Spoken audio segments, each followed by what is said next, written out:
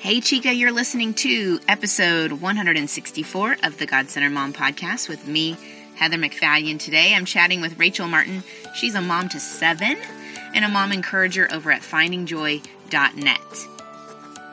Knowing when there's those moments and letting them go, like when my son Caleb saw the ocean for the first time and he was in his jeans and I just let him get wet, like hiding. All the inside of me was like, it's 58 degrees, it's going to freeze. But the pictures I got of him afterwards, pure joy, pure joy. And it was because I released it. He turned out fine.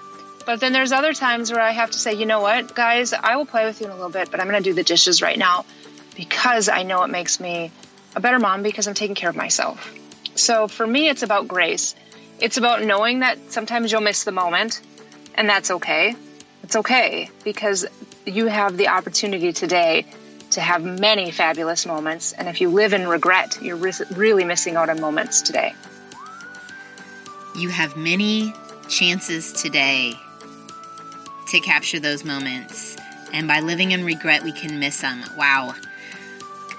So I've known Rachel for years, and when I met her, she was a stay-at-home mom, homeschooling her 7 kiddos, and everything looked perfect from my angle. Well, about 4 years ago, she walked through a divorce and found herself a single mom, supporting her kids, traveling.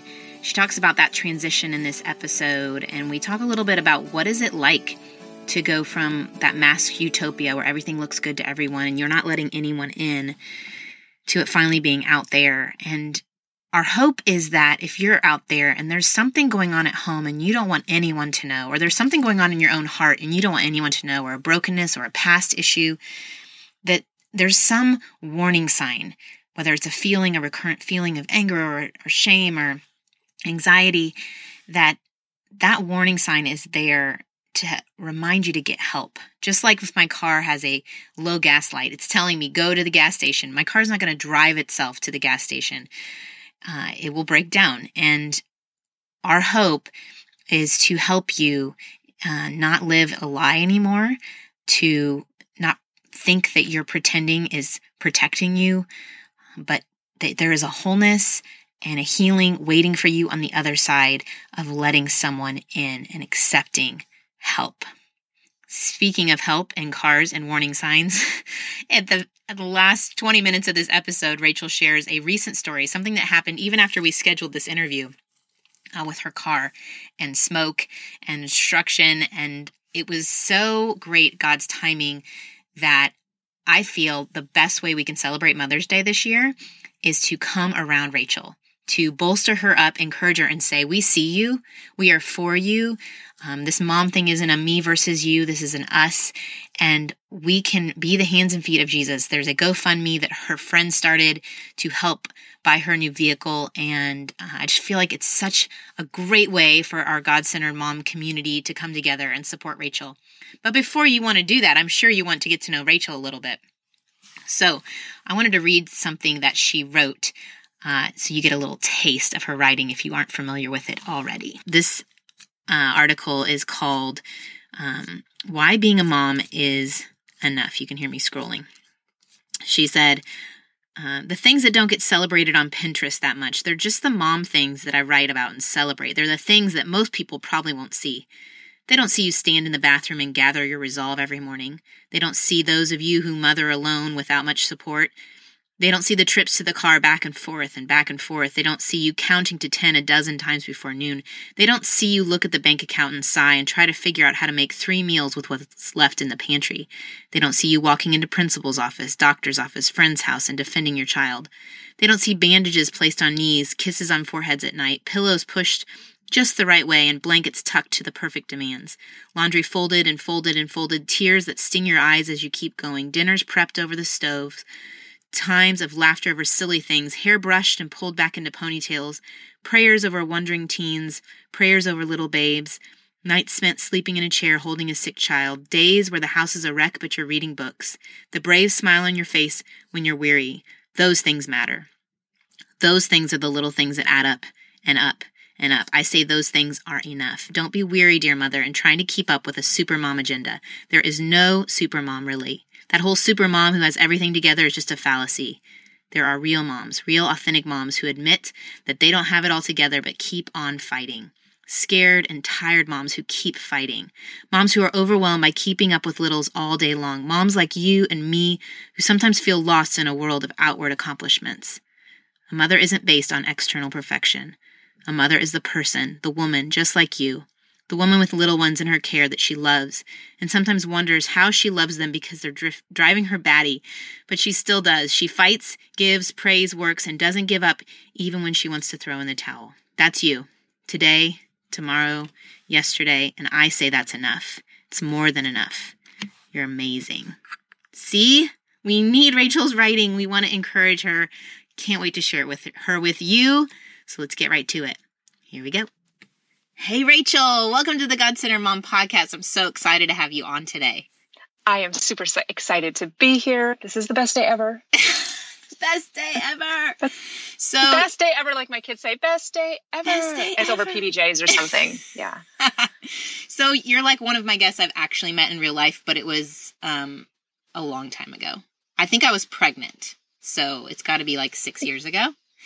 So in internet, that was the first time we met, right? Yeah. Yes. Internet years, that's a long time. It's like a cat's every 10 It years. is. I think internet years are like cat years, like you were saying. Yeah. So I, back in the old blogging days, used to even write up posts to link. What was your, like you did a link up. Remember that was a thing? Oh my goodness. Yes, I did you know what? I did that for 120 weeks, I think. It was Friday Favorite Things. Yes. And it was really, that's the Posture of Finding Joy, the site where it really started. And it was about going through your week and listing out your favorite things from the week. So it was the practice of gratitude. And I think Starbucks was mentioned every third week on mine. But yes, it was there. And I would have people that read my blog that are like, yeah, I like your post, but that Friday favorites, that's like awesome. That's the best. That's the best. And I think it's because I was talking about other things or other people, and it's what I get to do on this podcast. I get to introduce listeners to some of my favorite people and resources. And so really, you started this too. Finding That's joy really fun. And this podcast. So thank you for that. Oh, you know what? Honestly, I look back to those early days and the early stages of the internet like that, or of blogging and stuff. And I am so grateful for all those connections because so many of us have branched off into these unbelievably beautiful areas and spaces. But it was like the Wild West at that moment. We were all just trying to figure out what to do. What are we doing? Coding. And, this is before Facebook pages were really crazy. And everyone's like, hey, do you have a Twitter? And so it's just been really cool to see these, all of us that I remember meeting so long ago blossom and move into these directions that if we had sat at the table back then, none of us would have ever thought. Yeah. I mean, podcasting wasn't even a thing back then. And you're doing great work. And I know when we met and I was following you, I adored your dreamy photos. We were just talking about your glammy headshot I'm looking at. And you're doing... That's the Nashville filter. I mean, I got to give credit where it's due. But I was always drawn to your perspective of motherhood. You have how many children? I have 7 children. Just a couple. Just a couple, just a few. And my oldest 2 are grown, which has given me an unbelievable shift in the motherhood perspective, which I, as a writer, like.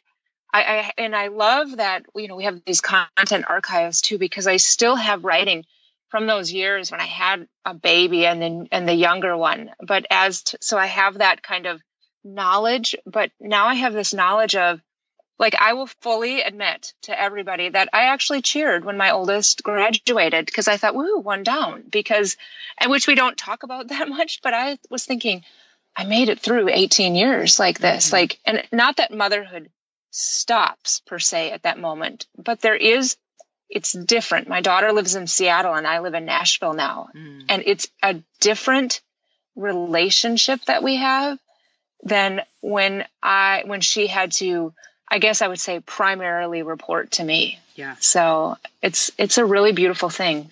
And when you wrote back then and you write now, I know a lot in your life has shifted beyond just your daughter growing up.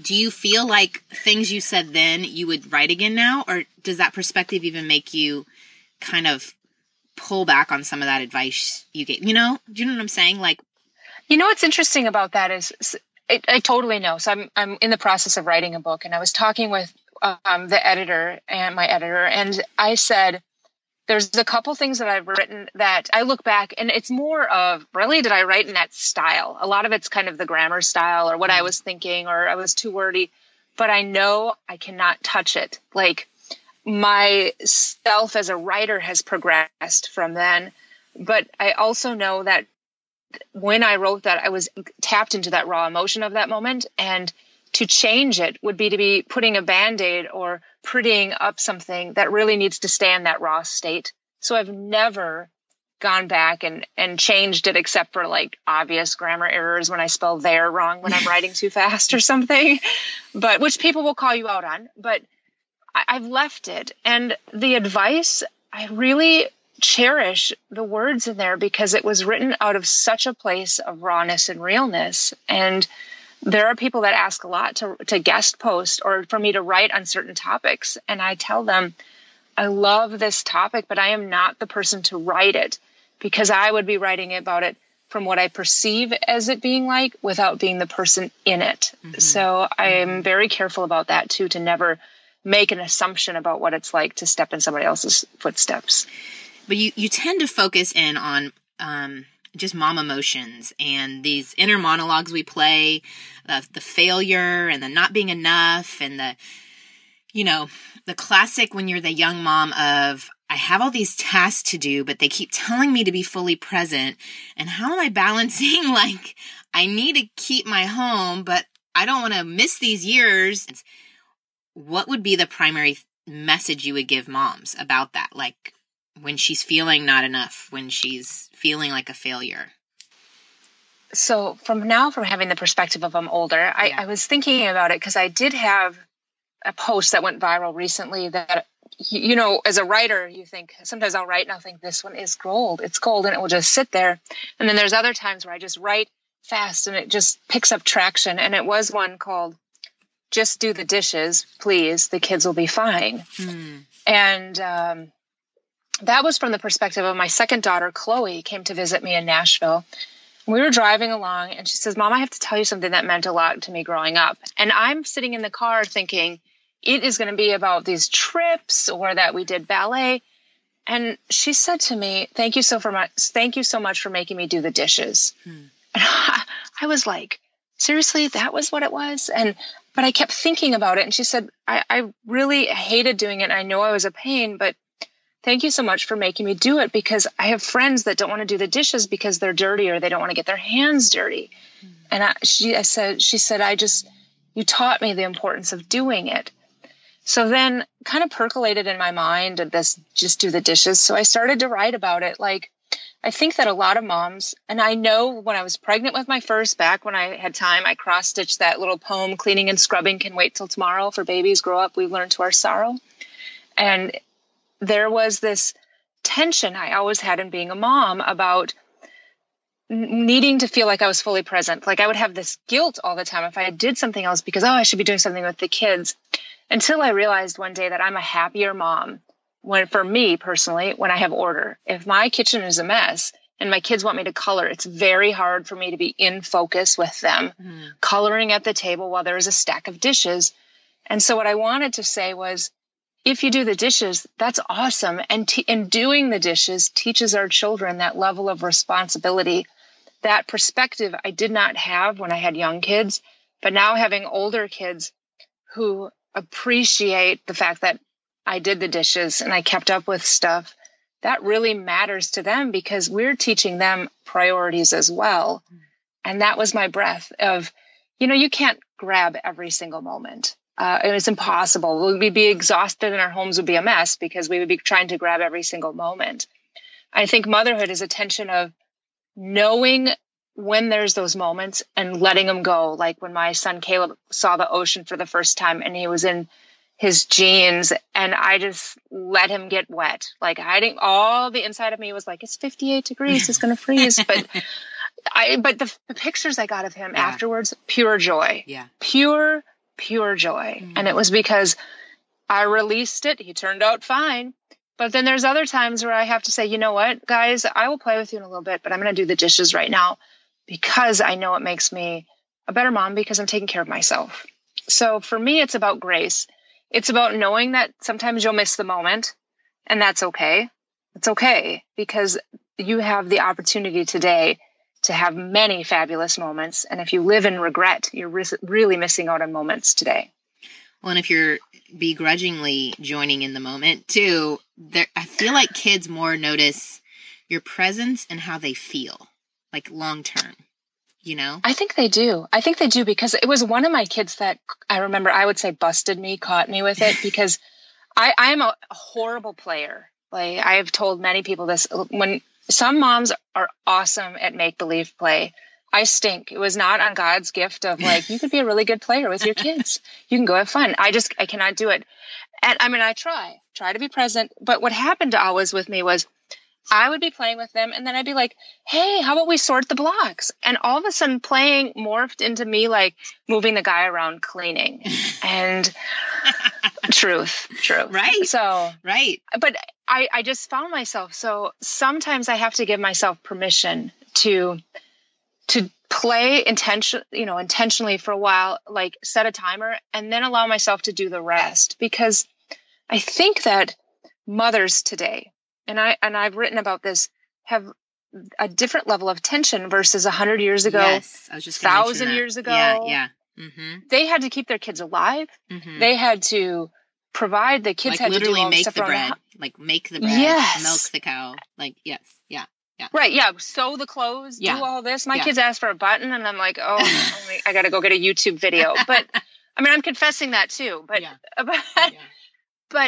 now we have this pressure of now you need to play with them. Now you need to do this. Now you need to do this. And then I look at my mother and my mother is this amazing person. And my mom grew up on a farm and my grandma and grandpa worked their tails off. Mm-hmm. And my mom learned how to do all this work and she always knew she was loved, but they had to work. And so I feel like that's the breath I want to be able to give moms, like do your best, try your best, but you still have to manage your house. Yeah. You can't be playing Barbies all the time. Well, and your role has shifted, like I said, since I first knew you and you started writing. There's extra pressure on you, and we haven't told this part of your story yet, but I think it's valuable for the mom listening who has a similar story. And, it's not like you and I said before we got on, it's not a lot of churches out there that are addressing the issue of single moms who are balancing home life and career and all the things, and then the added pressure of I have to sit and play and be present and know that help my kids know that I love them when, it's a lot. So talk to the mom, listening, tell her a little bit of your story from when we knew each other to today. Well, so it's an interesting story because I think that sometimes people don't really talk about, well, what happened to you? And I get a lot. I knew that people were curious about my story because as a website owner, I could see what people searched on my website. That's really interesting. So you could see, like, they would type in what? What would they type in? They would type in Rachel Martin husband, Rachel Martin divorce. Wow. People were curious about it. And then, so me as an entrepreneur and a website developer as well, I decided to write one post very, very specific to Ant. If people search that they would be led to that. And there's one post and it says, hey, congratulations. If you've searched it, here's your answer. That's amazing. Okay. But I just knew it. But since I did that spot, I realized that people are curious in the same way as we're going to talk about later with my van fire. Everyone's curious, how did it start? So there's a level of human interest into it. And I think it's a level of wanting to understand somebody else or wanting to understand yourself or somebody else. And so I don't push back at it anymore. I really do tell this story. So when you and I first met, I was married and I was homeschooling. And from the outside, I tell people I had what looked like the picture perfect life, but it really was a masked utopia that I worked unbelievably hard to not let anybody see past. And I was a master magician of that, of making it seem like everything was right. And in that time since then, I went through a divorce, and I went through my oldest children, who I've talked about so great here, going through a time where our relationship really struggled because I was such a master at everything, at keeping everybody else oblivious to what was going on. And then now I'm a single mom, and I have to work very, very hard. And the world doesn't know how to respond to that, especially if someone's got a life that looks one way and then it goes everywhere. I got many, many things of, she's going through a midlife crisis right now, or what's going on. And I work so hard because I love my kids. I had a friend of mine tell me, my marriage, the money was a huge issue, and it was never being taken care of. And there's lots of other things that I've been sharing more and more about that I think the Christian community specifically needs to learn about. But I had a friend that quoted a Bible verse that said something about someone who does not provide should tie a noose around their neck. And I think it's in the end of Matthew. And she said that applies to you too, Rachel. And it hit me so profoundly that I need to step up and provide for my kids.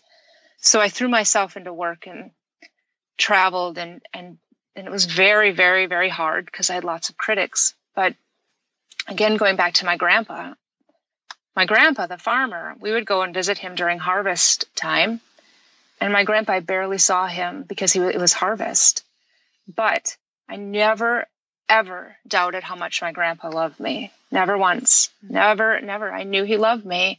So I've written an article called The Harvest Years of Motherhood, because I think there's times in life where, and there's lots of moms that I've met in my own journey, where motherhood doesn't look like the Hallmark picture of motherhood. It's getting up early, doing the best you can, working unbelievably hard to provide for them, trying to show up what you can. And it looks messy because it looks like, wow, she's not getting to do stuff. Or for me, they're like, oh, she's traveling.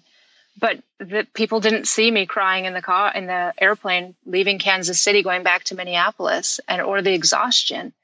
But it was about them. It was about picking up the pieces, providing for them. And I think that's the way motherhood has been most of life. Again, going back to having to milk the cow, having to do this. But we're so blessed to live in a country and a culture where we don't come face to face with survival every single day. But I always say, if everything changed and we were stripped back down to that survival thing, it would no longer be, look what she's doing. It would be, look how I can help.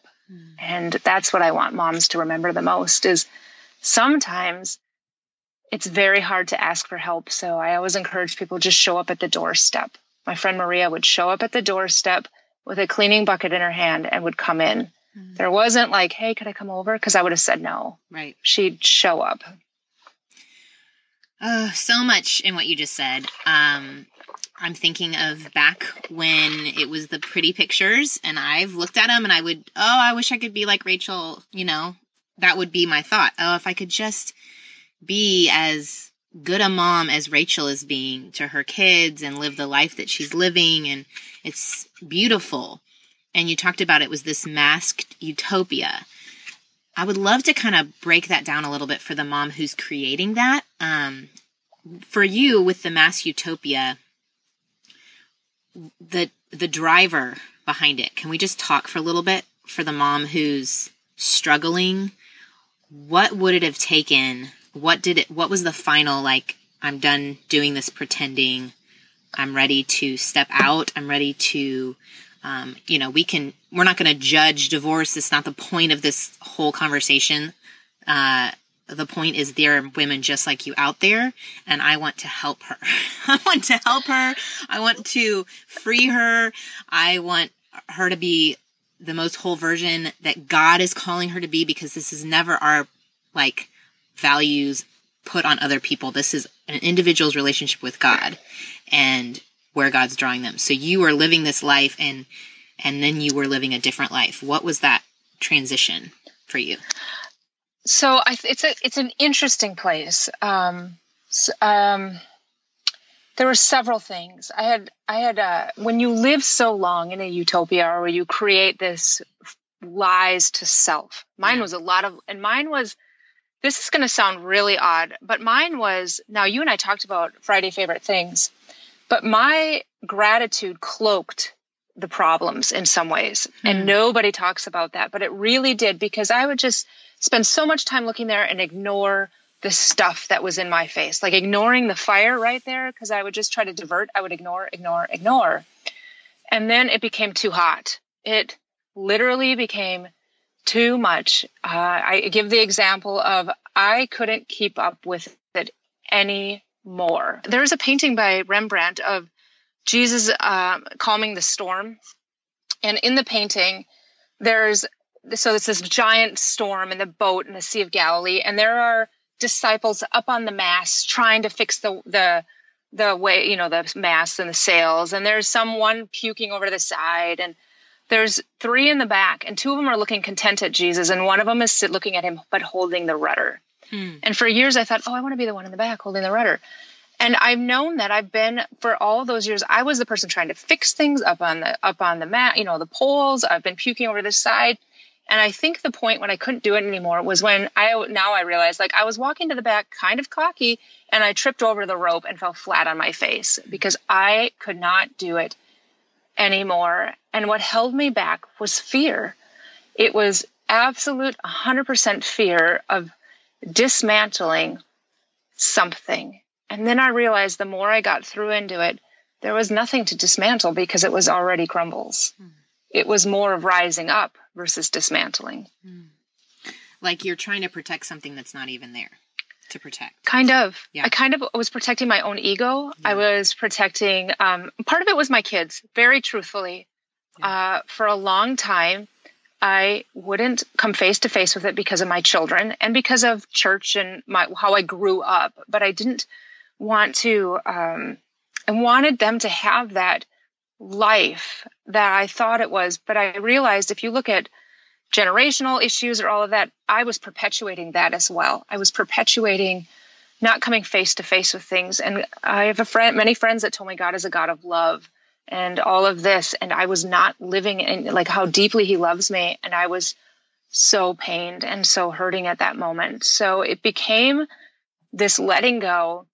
And for many, many years after that, I tell people very humbly that I finally understood the faith like a mustard seed, because I was so broken that I could only even just say the word Jesus. That was all a prayer I could get out, because nothing else, everything else felt wrong and superficial. And that was all I had in those moments. And it sometimes takes being broken to be able to get whole again.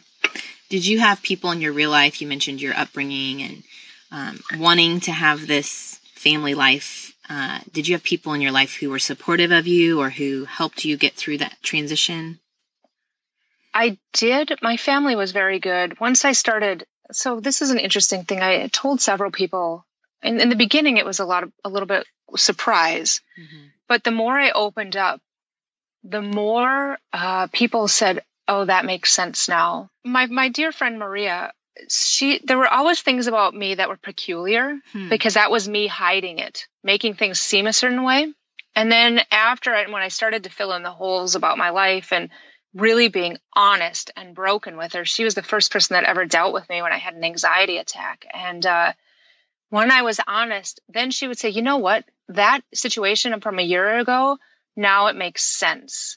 Like, I thought I had created this utopia for everyone to see, but it was always peculiar for them because I never let people in. I always would say how I never let people in my house.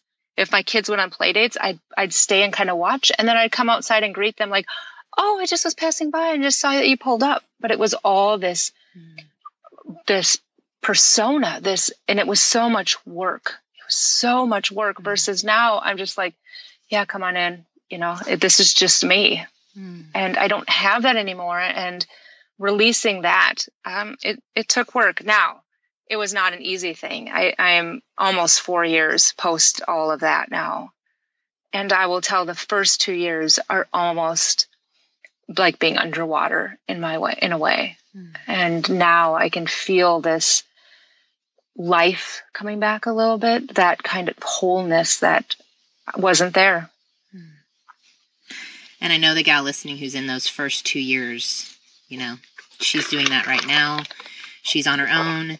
She maybe never thought she'd have to go back to work. She maybe never thought this would be her story or her kid's story.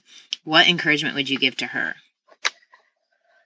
Well, so I've written about those two. When you were asking, would you go back and change it? And I've read some of those posts that I wrote on being a single mom, or 10 things married friends shouldn't tell their single moms, and stuff like that I wrote in those raw places. And I've actually wrote something about I always wanted, but then life happened. And I kind of wrote about as a child, I always wanted like this and that. And I always joke that I wanted a Hallmark life, but I ended up on Bravo. But I know the sarcasm just never leaves. But I ended up realizing that life can still be beautiful, even when it doesn't look what you thought it should look like. Mm-hmm. And I can love and embrace parts of my life from before and just be grateful for them. But today can absolutely be beautiful, but I have to be willing to accept and embrace where I am today. And I got the best example of that when my son Samuel was diagnosed with celiac disease. And it's a simple thing. But the first Christmas, I decided I was going to make cookies. And cookie making in my family was a huge thing at Christmas time. Huge. Like we'd spend weeks at it, and it was my grandma's thing, and we did all this stuff. And then the first year that Samuel had celiac disease, you can't use wheat, decided to make these cookies, and they were a disaster. Like an absolute. I think I've made those cookies before. They're just, like the that gingerbread ones. I don't know. Any version without wheat to me is just. Yeah, and it just like instead of being like cute little ginger snaps, like it was a plate of a cookie pan of crispy ginger stuff. Mm. And my friend Amy said to me, Rachel, you need to stop trying to live your life replicating what it was or what you think it should be. I want you to be absolutely grateful for all the years of those perfect cookies, but now is your time to create new cookies and new traditions and to love where you are now. And it just, like even saying it, it just sends, chills down me, because I was so still trying to, make it the way it was and the way it was. And now at Christmas, we just make gluten-free cookies, and my kids think they're awesome. And I'm grateful for the years prior, but I'm just as grateful for now. It's such a good message for anyone where they are. Any version of their story. I think you and I know writing online can be tricky, because what I might say to your face is different than when I have no one to look at. And that's what you were saying with the guest posting. Like, I wouldn't say certain things to certain people if I was hearing your story. But I feel like that message of embracing where you are, making new memories, making new things, making new cookies is just really hopeful, because I think it's that I should hold on to that. I'm failing because I'm not. Those are the negative emotional spinning tapes in our mind that keep us from being who God made us to be in the present moment, for such a time. Like I don't know what, lies were repeating in your head when you had to take that step out on your own and be the single mom. I don't know if you were like, I'm good, I'm amazing, I can do this, or if you felt less than, even in the business world, Well, being in the business world is a different thing. Yeah. Yeah. But the lies, as a believer, we know that we're supposed to take every thought captive. And I don't think sometimes we apply that to our own motherhood journey and the lies that we tell ourselves in motherhood. Yeah. So I'm failing. Mm-hmm. I'm failing is a lie. It's a thought that we're letting run and we're not taking it captive. And yet it's so quick for us. Oh, I failed again today. Oh, I didn't do enough. Mm-hmm. And that's the thoughts that I want people to be aware of, because an emotion isn't who we are in the spirit. It's not ourself. An emotion, which I give an example of a lot, is imagine if there's a school bus and you're on the bus and there's a bunch of kids, and would you let a child in the back drive the bus? And everybody that I ask this is like, absolutely not. And yet when we allow an emotion to take over or to drive, it's like allowing the child in the school bus to drive. Yeah. So taking thoughts captive is saying, no, I'm feeling angry right now, but knowing in the core that we were not created as anger, or I'm feeling overwhelmed right now. And learning what the emotion is teaching us. Overwhelm teaches us that something needs to change. And if we can just get that part of it, then we can move away from I'm failing to seeing what I've done well today, or knowing that I can do this. Because I tell this to moms all the time, your track record for getting through bad days is 100%. And if your kids come home with 100%, we applaud them. And I do not think we look at ourselves and go, well done, you made it through that horrible day. We just go, oh, I failed. These are all the places I didn't do well today. Yeah. Yeah. Exactly. And I think it's harder to get through a bad day than a good day. 100%. It's so hard. And yet we still do it. We make it through. We make it through no matter what. We want to wave the white flag of surrender, but we make it through. And there's something powerful about that is very easy to miss. And that's what I feel like my writing is a lot about. And a really bad day might be when you go to the park with your kids and you're about to get out to go on a walk and your van blows up. Let's talk about that. Could that happen? Could that happen? Okay. So you know what's funny about that is my kids all go to school now. So I went from homeschooling mom to sending my kids to school too, which is another podcast in itself. Yeah. But I sent my kids, the grade schoolers, their teacher, all a note that said, if my boys come into school tomorrow with like a story that seems unreal, let me just tell you, it did happen. That was really smart. That was really smart. I just did, because I thought my kids are going to come in and say, hey, and our van blew up or whatever. But yes, so I went to the park on Saturday. I was trying to do the good mom thing. And plus my teenagers were like, yeah, I want to go. And I am telling any mom, if you have a preteen and a teen and they're like, yeah, we'll go. That is a moment where the dishes can wait. That's when you drop everything. Yeah. Okay. You drop them, because I was like, they are ready to go. We are going to the park, because those moments are priceless for me right now. So I got them in the car, drove to the park. And sometimes people think of this as coincidences. And I don't know if it was through you, whoever heard it, but someone says they're like God incidences. And I can say that to you. And what happened was I missed the turn to the park just barely. And I backed up my van and I turned in. And it was this long road. And on that road, my van, first all the warning lights come on. And I was thinking, did I bump the emergency brake? Because I saw that one first. And I looked down. And then I remember looking and like thinking, oh, the engine's not overheating. Kind of oblivious, because you don't expect your van to catch fire. And then the van stalled or died. And if you've ever driven a vehicle with power steering where it is like moving a car. I could hardly turn the wheel. And then as I was trying to stop, there were no brakes. No. So that's the second thing of being protected, because these van fires or car fires can happen anywhere at any time. And I could have been going down the interstate at 70 and lost everything. And your vehicle's already on fire at that point, but you don't know it because it's small.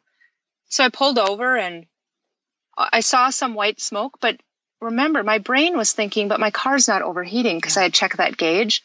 So I sat in the car and kind of shocked, just sitting there thinking, great, what am I going to do now? And as I was sitting there, texted my friend, and he said, well, call State Farm, at least get your vehicle towed. So, which is great, because this is the third thing that saved me, because as he called me back right as I was going to get out of the car and open the hood. No. Because I think our instinct is, it's smoking or a little bit smoking. Did that. I had smoke coming out of my Suburban and I opened the hood. Yeah. Right. Because that's what you think. But he called, and at that moment I got my insurance card and I said to my kids, oh, you guys need to get out. Still not thinking that my van is going to be engulfed in 3 minutes. Just sitting in there, oblivious.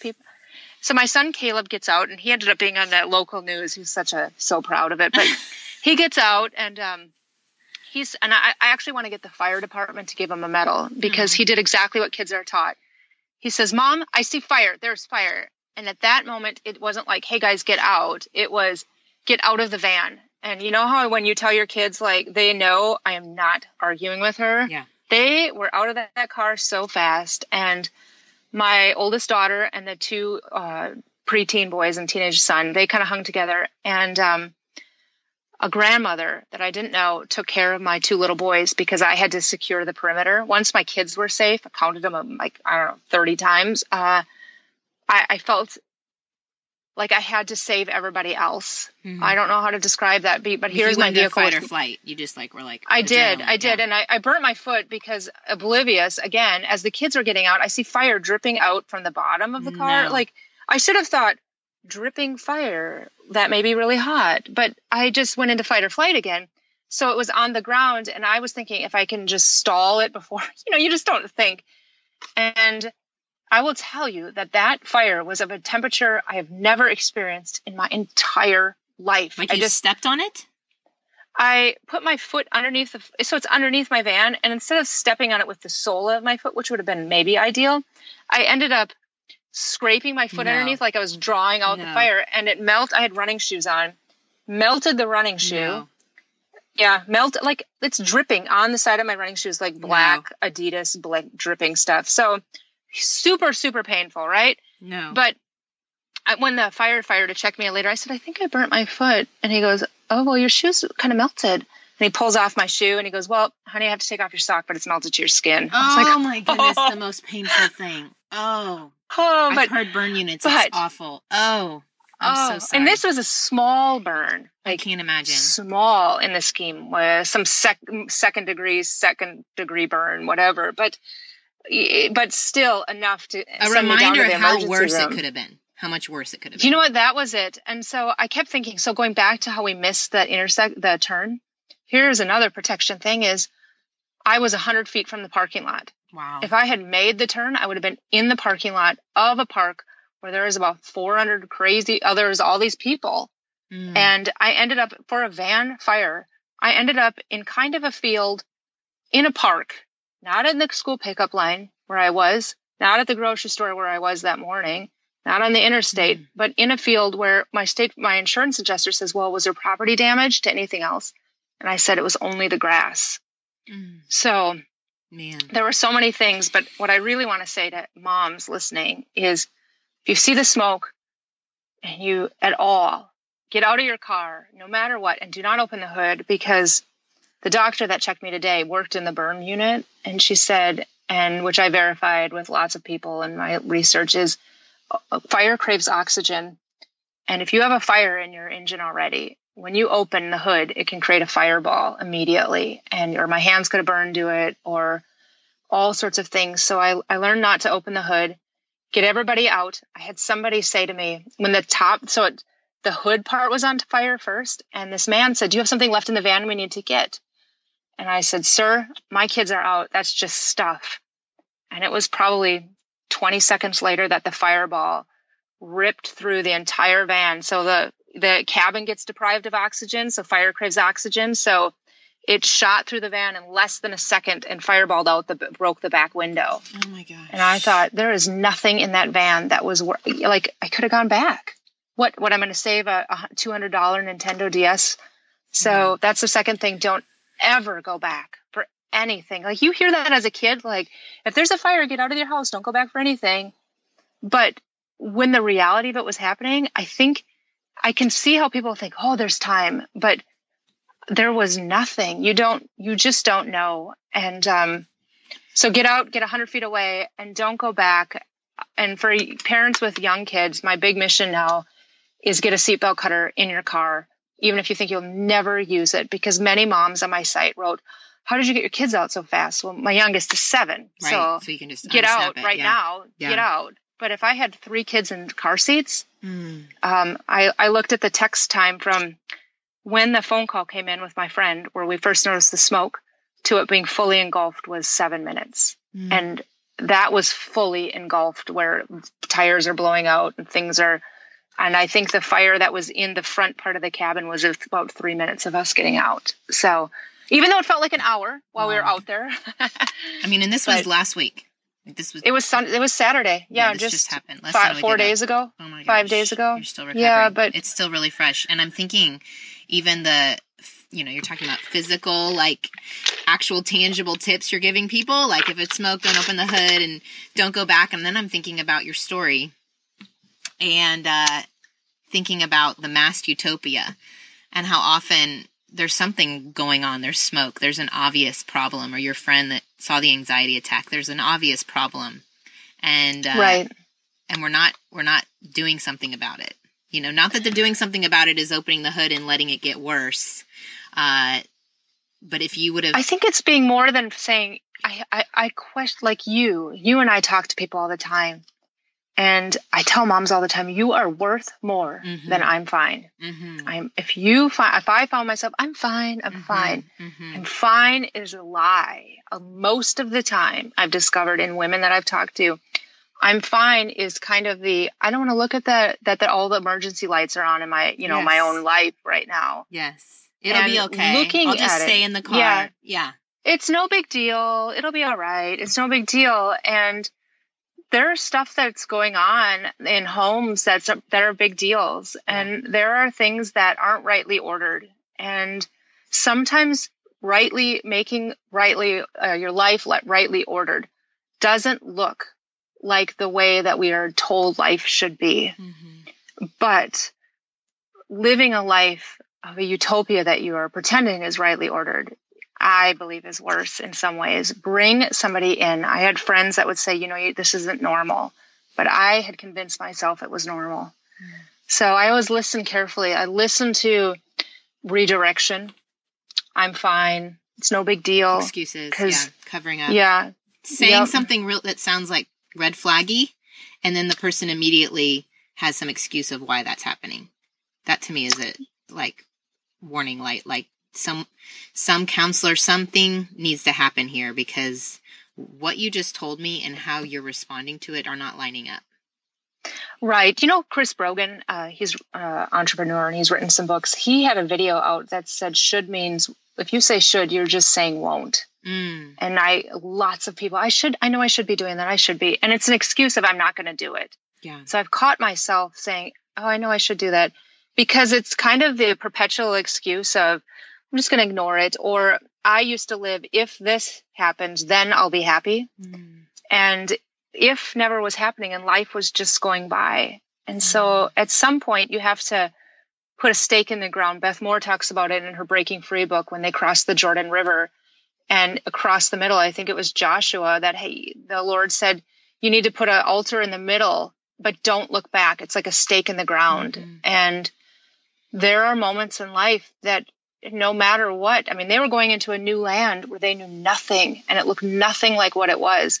And they were told to not look back, but remember and move forward. So God brought you to this place, and he's going to see it through. And like he did, and he protected y'all. And even though the circumstances aren't, we think, oh, well, why did God let that happen? We live in a pretty broken world. And I'm excited because all the gals listening could be part of the miracle of God providing a new vehicle for you, because one of your friends has started this GoFundMe page, and I'd already reached out to you about being on the show, and then the van fire happened, and then I saw the GoFundMe, and I was like, all right, this is what we're doing for Mother's Day, because I can't think of a better way to be for a mom than to be for a single mom of 7 who is encouraging. I think I saw one of your posts had been shared 1.9 million times. So you're out there sacrificing time, pouring your heart out, sharing your story, so another mom can say, me too. And so we need to get behind you. This is one tangible way we can do that, since it's so easy to say, no, I'm fine. I don't need your help. You need our help, and it's okay. And it's a blessing to us to be part of this flash mob of goodness, mom goodness. Moms need to be for each other. This isn't a competition. I heard today, ego always has an enemy. So if my ego is, I'm an amazing mom, look at all these things I've done, then the enemy is you, another mom who's maybe doing it better than me. If we're for children being loved and the next generation, then I'm just for you as I am for me. And so it would be a blessing. I'm going to put the link in the show notes, y'all. I'll probably share on social media again. I don't know if it has an end date. Do GoFundMe's end? I didn't know very much about them. My friend set it up for me. But I'm going to tell you something, and I know we have to go. But again, my ego got in the way. My friend reached out to me, and I was like, no, I'll be fine. No. And it was my mother that I talked to, and she said, Rachel? She said Rachel Marie. So I thought, yeah, this is serious. That's her serious voice. And she said, I have had people at church ask how they can help you. And she said, and your readers have been asking, and your friends have been asking how to help you. And you are being so stubborn about your pride getting in the way of people that love you, wanting to help you in this moment. She said, you need to let your friend do this for you. And my mom just slapped a little bit of sense in me, because sometimes it's hard to receive, but it has been this unbelievably beautiful thing, because I've had people that have read for a long time that have left these comments, or they're single moms and they know what it's like. And one person said, your village is behind you. And I've written that for so long, that we have lost community. And that's what I wanted to create more than anything with my site, is a community of women that loved each other no matter what. So this GoFundMe thing has been this beautiful place of community, because all of a sudden this community that I so strive to take care of and to build came in and rallied behind me. And I am just unbelievably blessed by it. I'm thinking about, too, that masked utopia where really the fear is rejection, right? We keep up perfect because we don't want to be rejected. We want to be accepted. But now that you are unmasked and your car's literally on fire and there's ashes and it's all out there, you are finding more acceptance and beauty and love than if it in that place of masked utopia. So you're modeling that for all of us, and I really think it's a wonderful thing. Really, truly. Well, thank you. No more vampires, but good. Thank you. We don't need that lesson twice.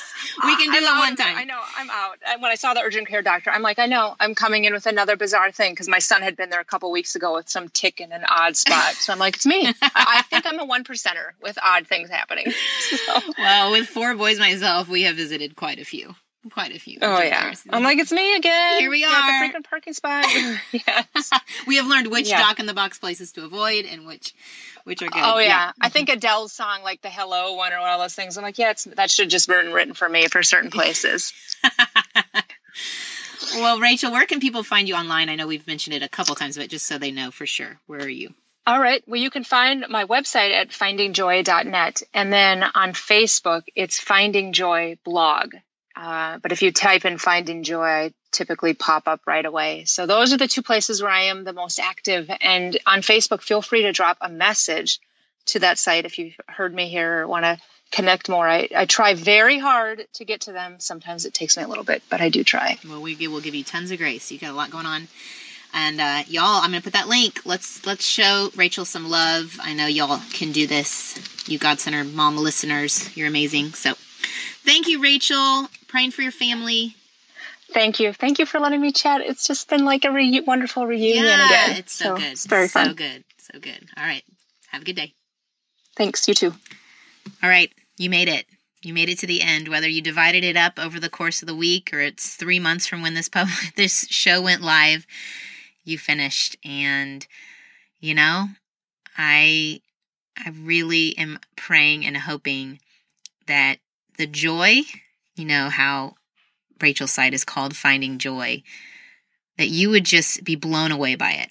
I heard a sermon today that was differentiating happiness and joy, and we've kind of heard that before, but it was interesting. He said, happiness is when we are crafting the situation to be happy, and joy is unexpected and surprises us, like C.S. Lewis, Surprised by Joy, that it's something that catches us off guard. And since it is a fruit of the Spirit, it's something that comes from being plugged in to Christ, to being with Him no matter what the circumstances are. In the Ellie Holcomb episode, she and I talked about that grounded joy even in the midst of the hardest things. We can find joy even if happens. And if you're a mom who could identify with Rachel's single mom journey and you're looking for more episodes in regards to that for some encouragement, check out episode 8. That sounds like a long time ago. It was one of my first ones. It was with a friend of mine, Rebecca, and the title of it is Redeeming Love. And I know that you will be encouraged by Rebecca's story. For all of you, may you have a wonderful Mother's Day. I pray for appropriate expectations. I know I've had those Mother's Days where my expectations may have been a little bit high and I left a little disappointed. And I pray that you can just see the love in your kids' eyes when they see you, and trust that God sees the unseen holy work you do every day. Adios. I hope you enjoyed this episode of the God-Centered Mom podcast. If you're looking for more resources on how to replace me with he, go to godcenteredmom.com. That's where you'll also find show notes with any links mentioned by our guest. I want you to really understand and know that God is just as present while you are washing dishes at your kitchen sink as while you are worshiping Him in a church pew. He sees your service to your family and He is pleased. As it says in Zephaniah 3:17, the Lord your God is with you. He is mighty to save. He takes great delight in you. He will quiet you with His love, and He will rejoice over you with singing. Have a great day.